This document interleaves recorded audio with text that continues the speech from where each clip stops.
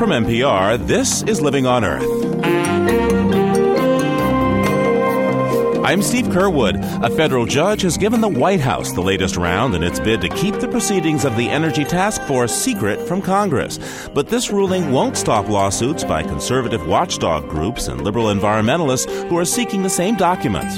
If Hillary Clinton has to reveal her health care records, which we believe she certainly should have in the health care task force, so shouldn't the Energy Task Force under President Bush. Also the tale of an American family who live among Indians in the Amazon. I still remember the time that we forgot some money when we left the village. It was laying out on a table outside.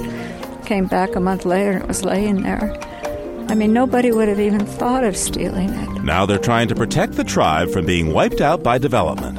Those stories and more this week on Living on Earth, right after this.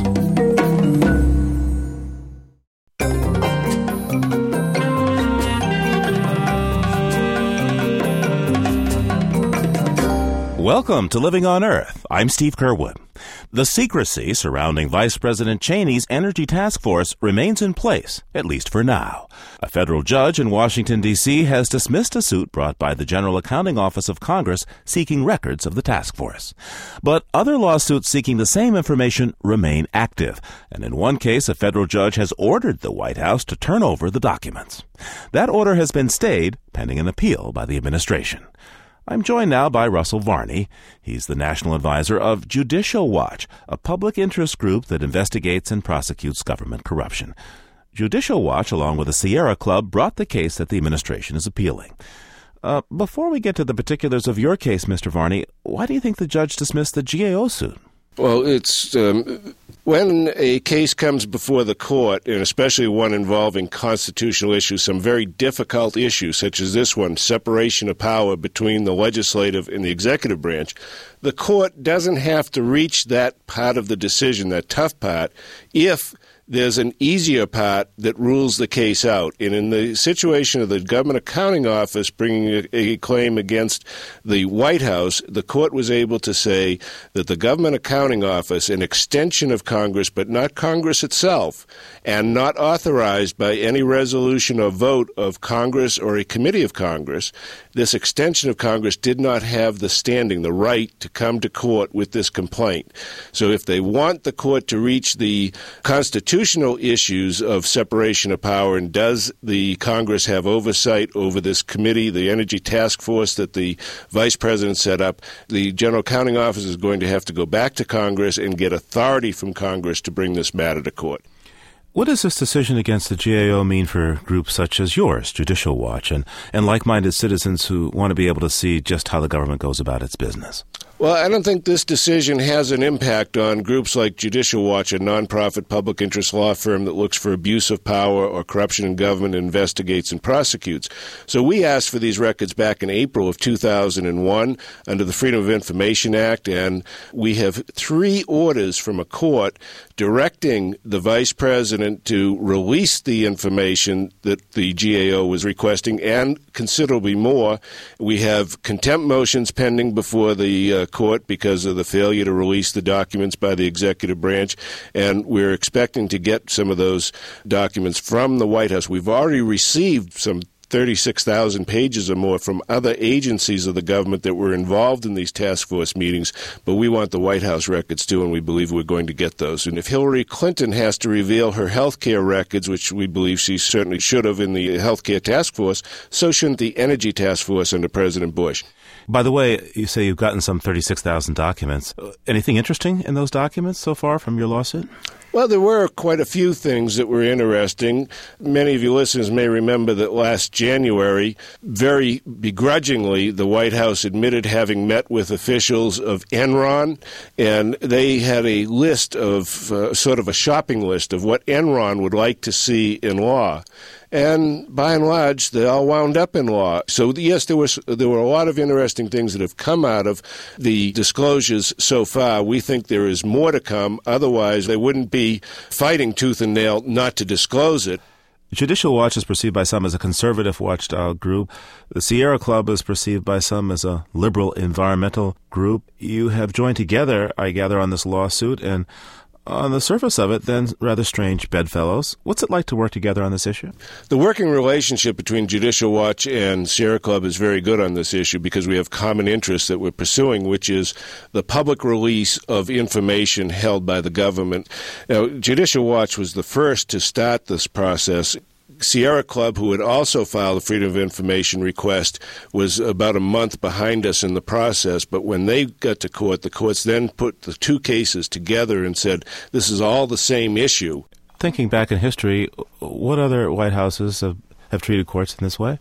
Well, I suppose there have been plenty of conflicts in every White House with respect to the courts. There certainly was a lot of that during the Clinton administration. I don't know if it ever got to this stage of conflict, but you've had legal questions arising over the sharing of information, whether it's with the independent counsel laws, special counsel laws, congressional investigations that have led to these arguments over the years. But this has become quite drug out, and you would think that it's over a very small matter, the releasing of documents that created a public policy proposal. I mean, we're not talking Iran-Contra here. We're talking about a simple creation of an energy policy for America.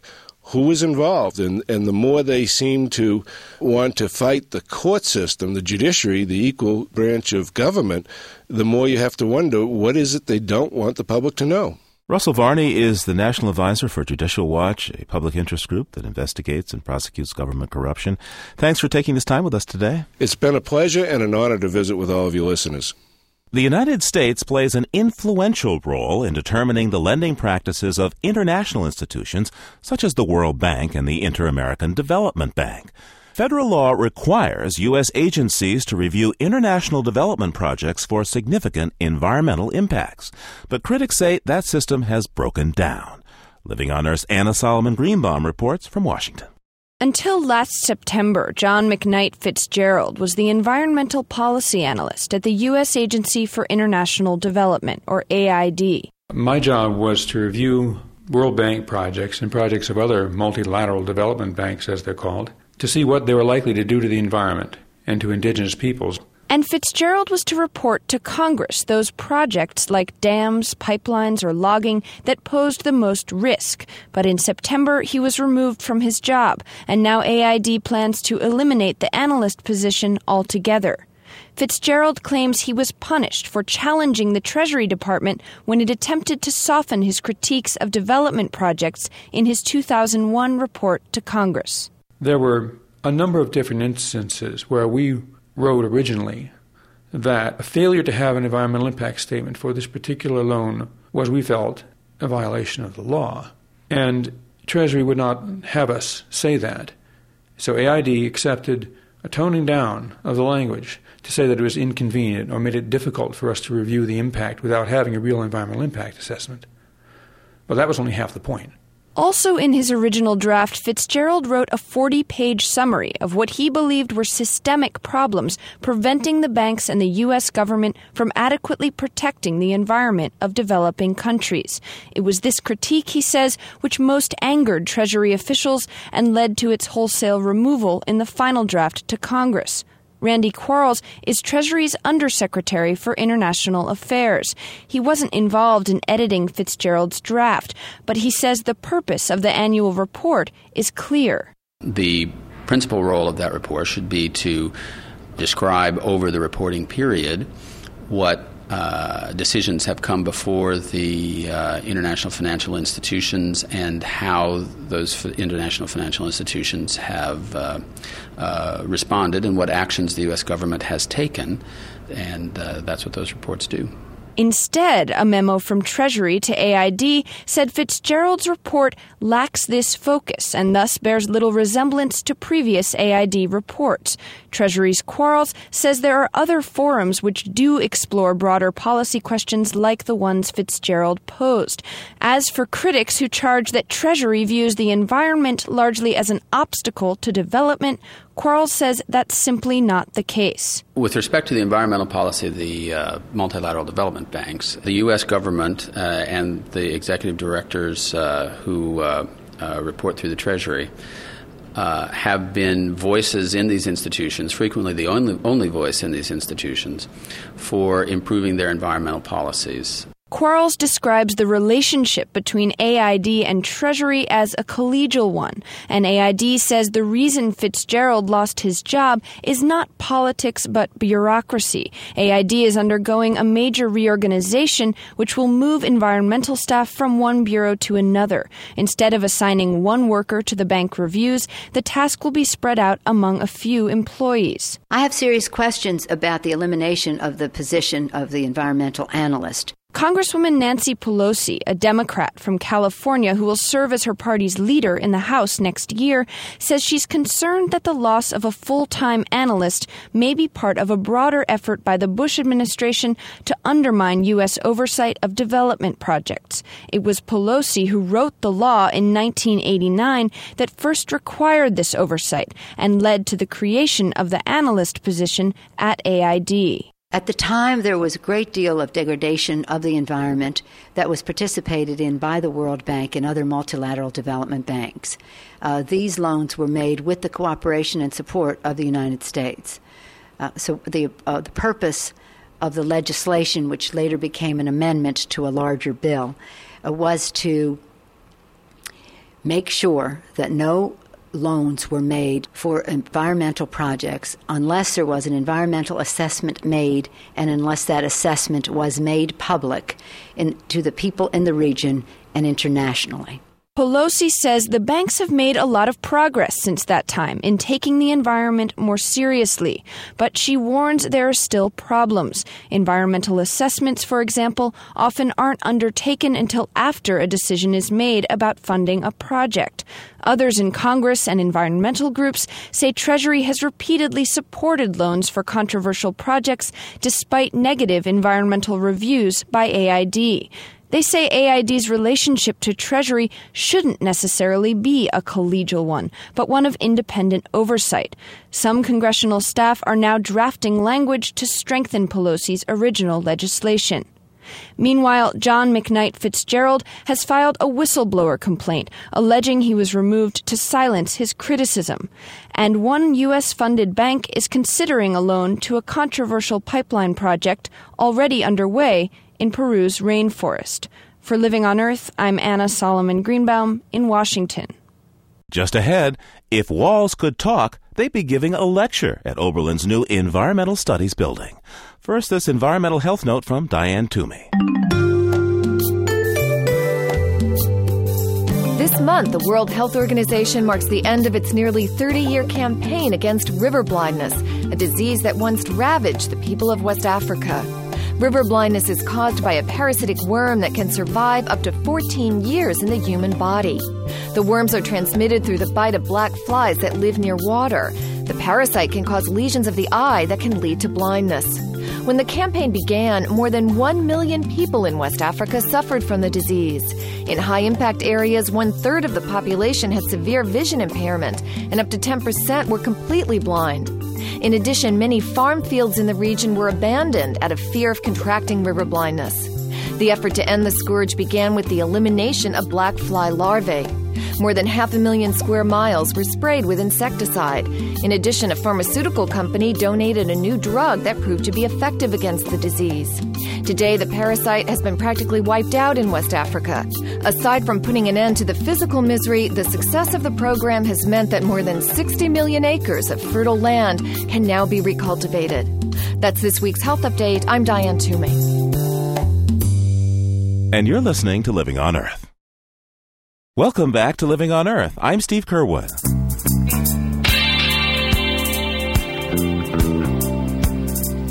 "30 years ago this week, Eugene Cernan and Jack Schmitt left the last human footprints on the surface of the moon. The astronauts of Apollo 17 had just completed the 6th moon landing. The only scientist among the 12 people who have walked on the moon is Jack Schmitt. He's a geologist, and as it turns out, was the right man for the job when he literally stumbled across some strange orange soil. He scooped up samples of the lunar dirt to bring back to Earth. At first, NASA thought it might be iron oxidized by water, and water meant there could be life on the moon.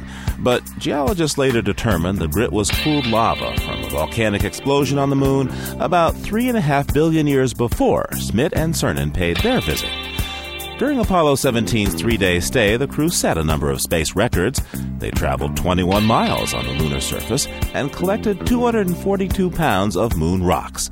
But despite the overall success of the Apollo missions, media coverage and public interest in lunar landings was waning. America had already won the space race, and at the time, ending the war in Vietnam seemed a more pressing national concern. So when they blasted off, Schmidt and Cernan had no idea they might be the last men on the moon. We leave as we came, and God willing, as we shall return, with peace and in hope for all mankind. Godspeed the crew of Apollo 17. NASA still has no immediate plans to return people to the moon, but the space agency is considering it as a training ground for future missions to the planet Mars. And for this week, that's the Living on Earth Almanac.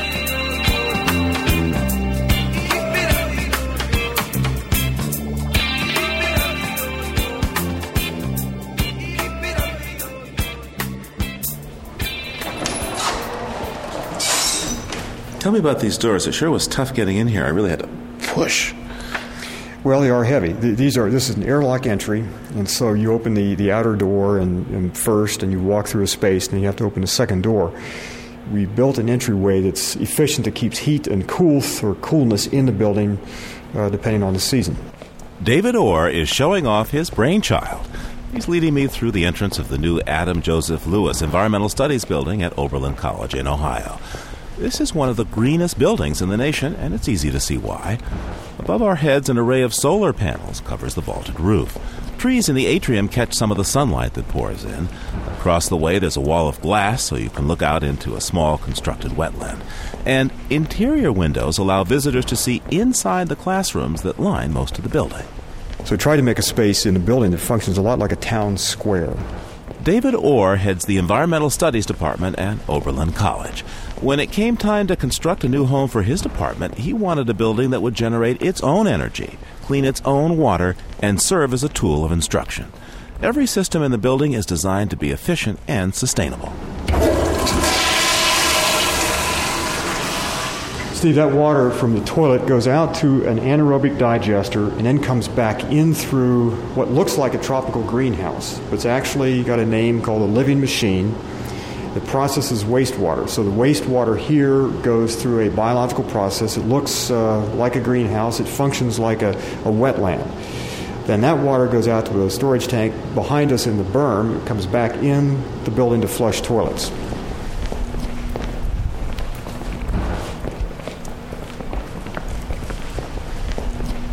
What are we looking at here? Behind these two doors are 4 tanks that are 7 feet deep, 3.5 feet below the level of the gravel bed. When you flush a toilet in this building, the wastewater goes out to an anaerobic digester on the east side, and it comes back into the tank directly in front of us. It has plants that are 6 or 7 feet high, and then it flows through each of these 4 tanks. It comes back into the gravel bed, moving toward us now into a sump, and then back out to another tank, so it comes back into the building after flushing toilets.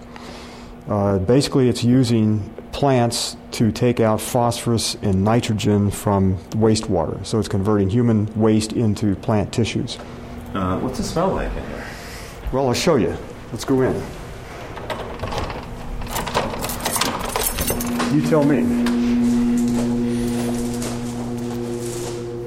Hey, this isn't bad. It's not roses, but it's not bad. It's, in fact, quite pleasant. It smells like a greenhouse, and that's really what it is. What's occurring here is what would occur in any wetland. It's natural processes, but now in the form of a human-made device with tanks and pumps and pipes, but lots of plants, and it looks like a tropical greenhouse.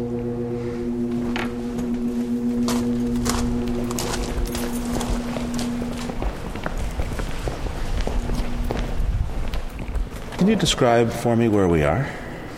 What you're looking at is a computer monitor that shows the amount of energy generated or used in the building. This will eventually be interactive, but this data collected in the building on the energy systems goes out to the National Renewable Energy Lab in Colorado, and then it comes back here. But we're showing how the building actually works. If you watch that screen long enough, it will change, and eventually there'll be a water analysis come up. But this space is designed for people in the building to see how this space is actually working. Now let's see the center gauge there. It says when the blue line is below zero, the center is exporting renewable solar energy to the Ohio power grid. You must like that. We do. Ohio is what's called a net metering state, so you can buy and sell at roughly the same rate. So we're a power plant, but at nighttime we draw from the grid. On a sunny day yesterday, we were sending power back out on the grid. And on average, last year, we generated about 57% of the energy for this building from sunlight. So let's see. I look down, and this is a nice tile floor, but it's not just for looking good, I guess. This is actually a heat sink. Right behind you is a glass curtain wall that is 2 stories high. And that admits, it's facing south, and that admits sunlight. Sunlight strikes the floor in the wintertime. As the winter sun drops in the sky, that shadow line moves back deeper into the building. So this is a passive way to heat a structure. Below the floor, which is concrete covered with slate, is an insulation layer, so you don't lose a lot of heat down into the ground. But this is a way to heat buildings without cost. How did you get the idea for this building? The idea behind the building, the making of the building and the operations of the building, are that we would make a space that would become educational, not just a place where you have classes. So this building begins to function as a laboratory for solar technologies, for data gathering and analysis, for water purification, for landscape management. How does this building project fit in with your concerns? You've written about teaching people to rethink the political basis of our society. Thoreau says at Walden, he went to Walden to drive some of the problems of living into a place where he could study them. We've done some of the same here with this building. It's designed to bring some of the problems of sustainability that students will have to wrestle with in the 21st century here and in this particular place. Why aren't there more buildings like this at colleges? In fact, where new buildings are proposed and people even quote your work, there seems to be a fair amount of resistance to doing buildings like this. I think the resistance is falling away pretty rapidly. I think there's a movement now to build buildings like this. We can identify about 70 or 80 buildings on college campuses that have been influenced by this project or are trying to copy what we've done here, in part or entirely. Most of the resistance is going to be around issues of cost, and you can build high-performance buildings. You can make them educational within the cost structure of conventional building costs, or you can come in lower. Now, this building provides, eventually it'll provide upwards of 80 or 90% perhaps of its own electric needs. It's an all-electric building. So we don't have a large electric bill or a power bill for this building. So there are economic reasons to begin to move in this direction as well. How important do you think it is for all buildings to be instructive vis-a-vis having academic or school buildings be instructive? All buildings are instructive, whether we call them instructive or not. One of the problems is that we compete with the power of shopping malls, freeways, urban sprawl, and all of that is instructive in ways we don't necessarily want to admit. But it tells the young people that energy is cheap, sprawl is okay, you can pave over land. That's very instructive. And so the issue here is how do we begin to make the built environment smarter and instructive in the right kinds of ways that begin to connect us to each other, to landscapes, to future generations, to people elsewhere. I want to thank you for taking this time. David Orr is a professor of environmental studies and chairman of the Environmental Studies Department at Oberlin College. Thank you, Steve. Nice to be here. In our increasingly mobile society, the idea of home is becoming less and less clear. On a recent trip to his native Iowa, commentator Tom Montgomery Fate wondered if home is a real place or just a state of mind. I've lived in Chicago for 15 years, but I don't feel at home. Not in the city or the western suburbs where I now live. Coming from a small town in Iowa, I don't handle the human density or frenetic energy of the city very well. It tires rather than inspires me. But so do the suburbs. The tangle of 8-lane arteries clogged 24/7 with millions of cars on their way to 200-acre malls and 400-acre parking lots, or perhaps to a 30-plex movie theater. Go west, young man. My wife Carol and I keep moving. We started on the city's south side, but every 5 or 6 years we drift another 10 or 15 miles west. I'm on a slow, meandering journey home to Iowa, the place I will always come from. The Latin roots of the word nostalgia mean homesick. I wonder about this today as we drive west on Interstate 88 back to Iowa. It's dusk and we're in the middle of Illinois, cruising through fields of corn stubble and past strings of cows plodding back toward the barn. In the distance, a cloud of synchronized black flecks, sparrows, abruptly and beautifully change direction, like a fistful of pepper caught in a swirl of wind. Day slips into night, and the horizon, the only hard line left in the world, finally disappears. Wendell Berry once wrote that trees are immobile yet flexible. People, of course, needn't be either. Few bloom where they are planted or are planted at all. Roots have become a liability. We increasingly associate success with being mobile and accessible. We can work and live anywhere with a laptop and a cell phone. Starbucks have become the makeshift offices for an army of small entrepreneurs. Several years ago, while driving through Lancaster County, Pennsylvania, I noticed 2 boys pushing themselves down a dirt road on kick scooters. A friend pointed out that they couldn't have bikes because an Amish council somewhere had determined that the chain and sprocket was an inappropriately high level of technology. It might break down community, too easily draw people away from their families and homes, from their roots. While this may seem a bit dictatorial, it also suggests a sustaining ethic: community over convenience, meaning over marketability, wisdom over information. It takes 2 hours to cross Illinois. In the darkness on the bridge over the Mississippi, I try to remember. Our home does not belong to us. We belong to our home. On the Iowa side, I see a smattering of lights. A yellow caterpillar slowly crawls through the mud. Its headlights illuminate a new subdivision. Even from the highway, I can see the warm breath of steam rising from the fresh gash in the earth. Tom Montgomery Fate teaches writing at College of DuPage in Glen Ellen, Illinois. He's the author of Beyond the White Noise, a book of essays about living in the Philippines. Coming Home is the theme of this year's annual Living on Earth storytelling special. That's coming up in just 2 weeks. Our storytellers will share tales of how homecomings have influenced their lives. For example, Boston-based storyteller Jay O'Callahan recalls how gathering the clan in a huge blizzard turned his sister's wedding day into a topsy-turvy affair. Bong, bong, bong, bong. I woke 7 o'clock, grandfather clock, and I stretched, went back to sleep, and I snapped on the radio. The announcer was saying, "It's the biggest snowstorm of the century. This is a blizzard, ladies and gentlemen. 2 feet of snow, and it's snowing gonna snow all day and all night. Everything is canceled. Celtics, Bruins, college boards." I sprang out of bed and I looked out the window, and there was 2 feet of snow, and it was snowing hard. It was wild out there. Only the Blue Jays could move. Everything was transformed. By 8:30 and 8:45, all the wedding guests, the Chicago guests, and our neighbors, they were all tramping through the blizzard into our big front hall. "Gonna be a wedding? How far is the church?" "A mile." "A mile?" Find out if Jay's sister makes it to the altar. Don't miss our annual storytelling special 2 weeks from now on Living on Earth.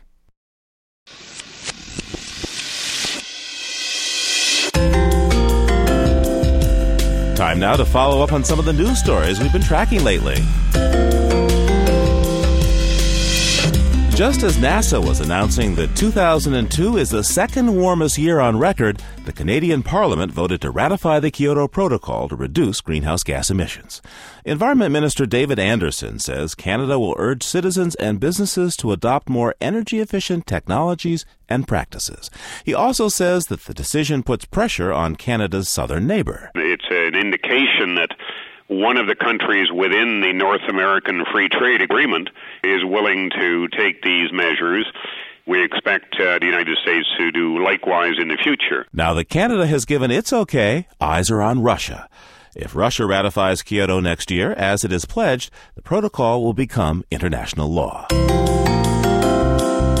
The oil tanker Prestige has leaked tens of thousands of tons of oil since it sank off the coast of Spain nearly a month ago. Now Spain and 14 other nations of the European Union have banned from their ports single-hulled tankers like the Prestige that carry heavy fuel oil. Peter Swift is managing director of Intertanko, an international association that represents independent tanker owners. He says the ban goes too far. It's very much a global business, and legislation at national level, at local level, unilaterally is not a very desirable format for regulating the industry. Meanwhile, the EU is planning to set up safety zones to prevent ships that it considers poorly constructed from coming too close to the continent's coastline. Southern California has established the first ban in the nation of the dry cleaning solvent perchloroethylene. Owners of the region's dry cleaners have until the year 2020 to do away with old machines that emit the toxic chemical, which is a probable human carcinogen. Jill Wynot of the South Coast Air Quality Management District says the Southern California ban is just the beginning. Based on the successful use of the technology here and in Europe, I think it's likely that more areas will enact a similar regulation. The state agency has set aside $2 million to help dry cleaners make the switch to alternative technologies. And finally, even tree sitters can't escape the dentist. John Quigley has been sitting in a 400-year-old oak tree for more than a month to protest development in Santa Clarita, California. When he recently chipped a crown on a granola bar and refused to abandon his tree, Dr. Annie Michel made a tree call. She quickly repaired the crown, but warned that when Mr. Quigley finally does come down from his perch, the next place he'll be sitting is a dentist's chair for a root canal. And that's this week's follow-up on the news from Living on Earth. Just ahead, how one Amazonian Indian tribe held off the oil companies with the help from the son of a preacher man. First, this page from the Animal Notebook with Maggie Villiger. It can be hard for night owls and early birds to live together in close quarters since their circadian rhythms are out of whack. But maybe compromise is possible, at least in the world of fruit flies. Scientists know that social factors can affect biological clocks. Now researchers are narrowing in on how fruit flies can influence their buddies to wake up and get going. They observed that flies living in groups tend to be most active during the same periods, even when they're kept in total darkness so they don't know whether it's night or day. Somehow, the tiny bugs were communicating with each other and syncing their internal clocks. Researchers wanted to figure out how. So they blew air through two habitats, one containing flies and the other one empty. Air that wafted through the vial full of flies, what the scientists called fly air, was then pumped into the living space of flies who were living alone. Something in that fly air was able to match up the solo flies' clocks with those of the group, even though they had no physical contact with each other. Researchers think the flies use some kind of chemosensory cue that flows through the air and syncs up their clocks. And they suspect an olfactory signal is the trigger, since flies with a mutation that gives them a poor sense of smell were not affected by the so-called fly air. That's this week's Animal Note. I'm Maggie Villiger. And you're listening to Living on Earth.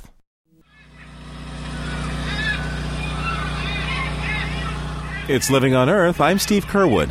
The sight, sound, smell, and feel of a tropical rainforest are neatly packed into a 48-foot trailer parked here outside the Brent Elementary School in Washington, D.C. This is the rolling rainforest, an ecological recreation of an equatorial habitat. It's designed by the Discovery Creek Museum to transport school kids deep into the jungle without having to leave their neighborhood. We have antibacterial wipes. We have sunscreen. You have to be clean. And insect repellent. The kids are split into groups, and they're all pretending to be different kinds of scientists. All right, entomologists, I want you guys to get ready right here. We're following 3 young would-be entomologists who received a letter requesting help from a Dr. B. Von Trapp. The good doctor studied this rainforest 10 years ago, and she wants the kids to tell her how many of the bugs she identified back then are still around today. So the first step is what? Remove all 3 pitfall traps from the holes in the ground. Exactly, so that's your first step. 1. It's just a bug. Can I see it? Yeah. You see the tweezers? The first one we got to identify is green, has light green spots, and 6 legs. 6 legs? Let me see it again. Let me see the bug again. It looks like this. There it goes. Okay, there you go. Can somebody hold the bug with the tweezers? I'll hold it. Ew. Is this fake? I know, it's a piece of plastic. A piece of plastic that looks real. This thing. Oh, we gotta pretend. Okay. Okay. What was the name of it? Gotcha, BD something. That's a really hard name to pronounce. It's Scarabaeidae. Can you say that? Scarabaeidae. That's and all those names are Latin names for the kinds of insects. Yep, there's a lot of different kinds of. Do you guys remember how many different bugs you guys found? 10. I think 12. 12 or so. Did you guys compare? Found 10. Did you guys compare to what the scientists found 10 years ago? Yeah, it was 100 and 20. So wait, the scientists 10 years ago found over 100 bugs? And you guys found around 10 or so? What could happen to the environment that makes such a difference? They probably got eaten. Maybe they got eaten. Who's eating them? The animals, bigger animals. What else could happen? The amount of food. What about the amount of food? Well, some of the plants could have extinct. That's true. Maybe their food sources leave. Maybe they got drowned. Excellent. Now, why does it matter? Why are we studying bugs in the rainforest? Indeed, that question will come up again when our fledgling entomologists met their fellow kid hydrologists, ichthyologists, that's fish scientists in case you wondered, and soil scientists back in the classroom. The students talked about how the rainforest ecosystem is connected to the environment in their own schoolyard, and how they rely on the rainforest for things like oxygen and medicine. One question didn't get answered, though. Is there really a Dr. Beavon trap? The Rolling Rainforest will visit 15 more schools in Washington, D.C. before rolling on to New York and California next year. We might be able to add some air to it, maybe break it up. That's good. Because there's fewer species. The arrival of Western cultures often spelled disaster for Native people in South America's rainforests, but in at least one case, contact between an American family and a remote Amazon tribe may have assured survival for that group and their rainforest home. Sandy Hausman has our story. The ballroom of the Hilton Hotel in Quito, Ecuador's capital city, was arranged for a typical news conference earlier this year with folding chairs facing a podium and microphone. But the music playing overhead suggested this event would be different, and as some of the participants filed in, their fashions confirmed it. While government officials wore coats and ties, dresses, and high heels, a group of native people arrived wearing crowns of green parrot feathers, jewelry made from jungle seeds or animal teeth, and colorful cotton tunics. Many had pierced ears and noses. A few were barefoot.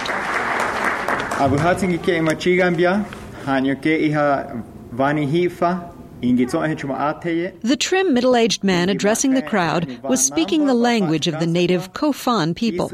He wore traditional tribal clothes and had whisker-like marks painted on his cheeks. But he seemed an unlikely spokesman for the tribe. His skin was fair, his hair white, and his eyes blue. This man, Randy Borman, was the elected leader of a Kofan village, and he was announcing the establishment of a new national park in the Amazon where, for the first time ever, the government would hire native people to serve as park rangers, armed with the power to evict trespassers. After more than 3 decades, the Kofan had once again become masters of their own land, thanks in large part to Borman. This is Kofan country, one of the richest lowland rainforests in the world, 215 square miles of jungle along the Agua Rico River in northeastern Ecuador. Here, the foothills of the Andes and the Amazon basin meet, creating a complex community of plants and animals. It is also home to about 1,000 people who hunt and gather in the forest while growing crops near their wooden huts covered with thick palm thatch. In 1954, a pontoon plane touched down in the Agua Rico, carrying the American missionary Bub Borman. Speaking Spanish, a language known by a few members of the tribe, Borman explained that he and his wife Bobby wanted to study the Kofan language and to translate the Bible so residents could read it. The villagers took Borman to see their chief. He invited us into the house, and we sat down on a couple of little benches, and he sat in his hammock, and he reached up behind his ear and pulled out his long cigar, reached in his pocket, and he pulls out a Zippo lighter. And he lit his cigar with a Zippo lighter. And he says, "Oh, by the way," he says, "can you give me some gasoline to fill my lighter?" It turned out that Shell Oil had preceded Borman by several years, introducing the Kofan to lighters, machetes, aspirin, penicillin, and other products of the modern world. Shell concluded there was petroleum in Kofan country, but getting it out would be too expensive, so its employees left, taking their medicines and tools away. The chief thought the Bormans could bring those things back, so he welcomed the couple, and they stayed for more than 25 years, raising 4 children in the village. Their oldest son, Randy, grew up as part of the tribe, speaking its language, learning to make a canoe and to hunt with a blowgun. Every few years, he and his family went back to the States to raise money for their mission. But for Randy, the rainforest was always home. The kids learned to swim and then learned to handle the boats almost as soon as you can walk. We would play at hunting even when we weren't actually hunting with our blowguns or whatever. And, it wasn't like, oh, we're going to go camping in the wilderness. It was just something that, you lived in, and it was taken for granted. It was not something, there was no big deal about it. In 1973, Randy Borman left the jungle to attend college in Michigan. At that time, the nearest town was 8 hours away by canoe. But Western civilization was moving closer to his Kofan village. The oil companies were coming back. Now they had helicopters and other technologies that made it possible to drill in the jungle, to build pipelines and roads. Those roads brought land-hungry farmers from other parts of Ecuador. They cut down trees and laid claim to sections of the forest. Kofan hunter Toribio Allende recalls his first encounter with one of those settlers.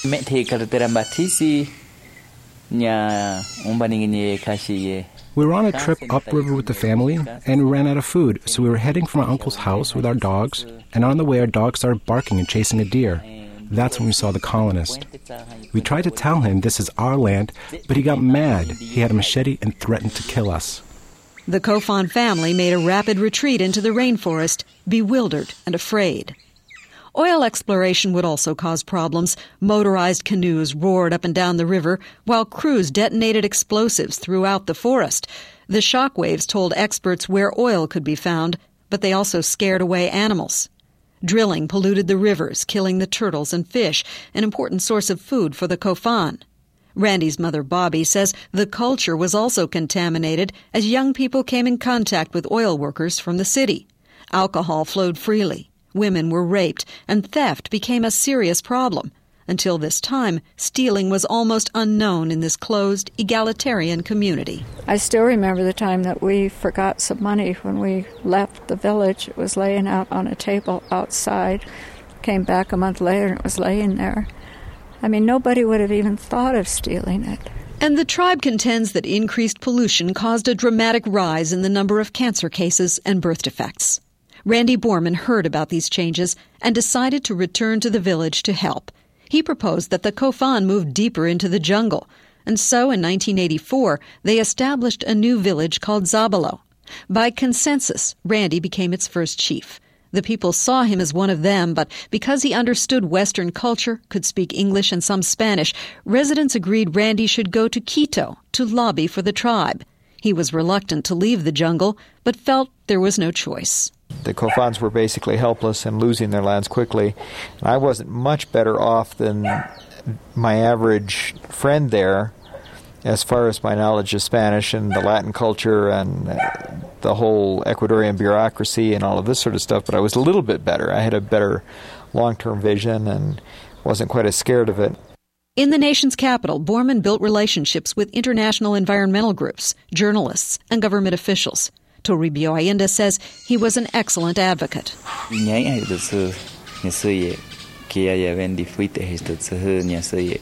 If Randy hadn't helped, we'd be in a mess.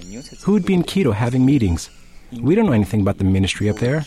Randy is there. We can come and see him, stay with him, and have meetings. We need a leader. We are afraid of the Spanish people, but if we have a leader, we will take a stand. Those confrontations began in the jungle when the Kofans discovered drilling crews working without permits. The sight of hostile natives armed with blowguns, rifles, and spears, led by an articulate American, prompted the oil crews to leave and reporters to arrive. News coverage sympathetic to the Kofan filled Quito's newspapers. Finally, Randy and other Kofan leaders went to the capital, demanding access to government officials.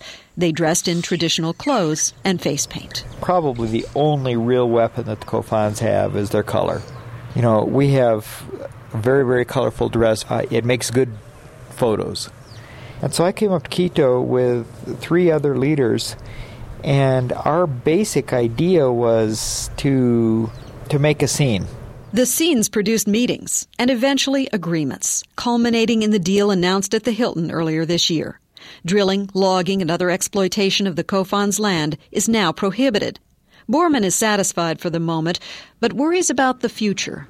To assure that protection of the land continues, he's using a website to help the tribe advertise an ecotourism business. Tourists arrive at the village by canoe, stay in huts with electric lights and warm showers powered by solar panels. They take tours down narrow jungle paths, learning about the forest plants and animals.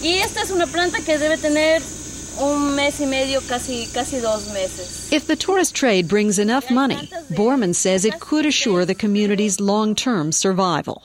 We've tried to develop the model of ecotourism as an alternate, saying that, here we've got oil, this is what oil will produce during the next 10 years, and then it's gone. Meanwhile, we've got ecotourism, and it's producing this much, and if you start looking at it over 50 years, we're a lot better off than we would have been with the oil in this area.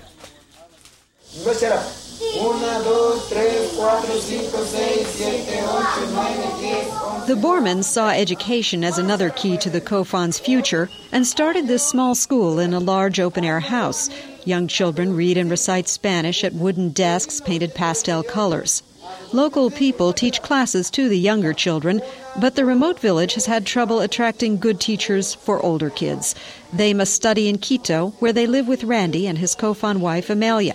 The couple now spends much of the year in Ecuador's capital with their 3 children and several more from the tribe. Amelia says Kofan parents are beginning to understand the connection between schooling and survival.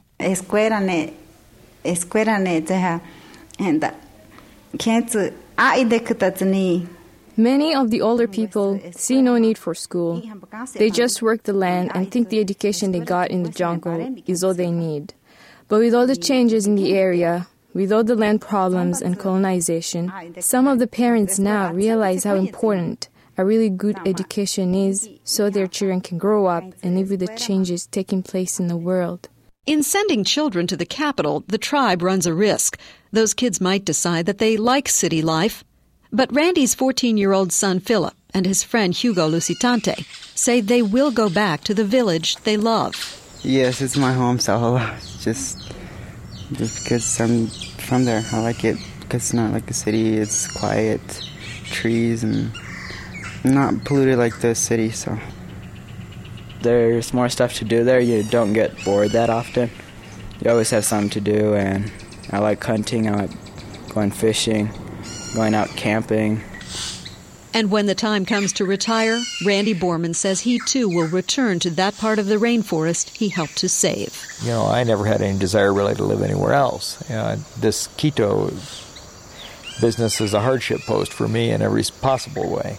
Borman knows that over time, the Kofan will change, that education, new technologies, and experiences will have an inevitable impact on the tribe. But if they are to survive as a distinct people, Borman says their land must always be there to sustain and define their lives. For Living on Earth, I'm Sandy Hausman in Quito.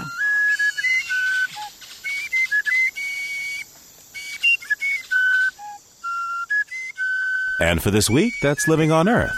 Next week, the winter solstice is central to modern-day pagans who trace their practices and their environmentalism to traditions that predate Christianity. To me, there's a strong connection between paganism as a religion and being active in service of the earth. Because if you believe that the earth is sacred and if you really care about nature and love nature, then you can't just sit by and let nature be destroyed all around us. But some call the new pagan rituals concocted and say they have nothing to do with original pagan celebrations. It's pagan practices, past and present, next time on Living on Earth. And don't forget that between now and then you can hear us anytime and get the stories behind the news by going to LOE.org. That's LOE.org. Before we go, one last stop in the rainforest. In the Amazonian woods and marshes of southern Venezuela, Jean Rocher made this recording featuring the voices of no less than 13 different species of birds, mammals, and insects.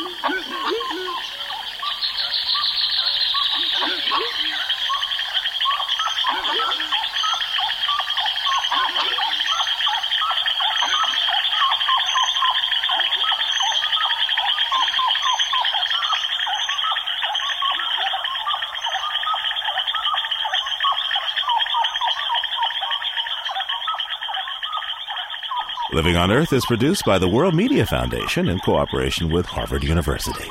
You can find us at www.loe.org. Our staff includes Cynthia Graber and Jennifer Chu, along with Al Avery, Susan Shepard, Carly Ferguson, Jessica Penny, and Liz Lambert. Special thanks to Ernie Silver. We had help this week from Andrew Strickler and Nicole Giese. Allison Dean composed our themes. Environmental sound art courtesy of Earth Ear. Our technical director is Chris Engels. Ingrid Lobet heads our Western Bureau. Diane Toomey is our science editor. Eileen Belinsky is our senior editor. And Chris Ballman is the senior producer of Living on Earth. I'm Steve Curwood. Thanks for listening. Funding for Living on Earth comes from the World Media Foundation Environmental Information Fund. Major contributors include the National Science Foundation, supporting environmental education, the Corporation for Public Broadcasting, supporting the Living on Earth network, Living on Earth's expanded Internet service, the William and Flora Hewlett Foundation for coverage of Western issues, the Educational Foundation of America for coverage of energy and climate change, the David and Lucille Packard Foundation for reporting on marine issues, and the Wellborn Ecology Fund. This is NPR, National Public Radio.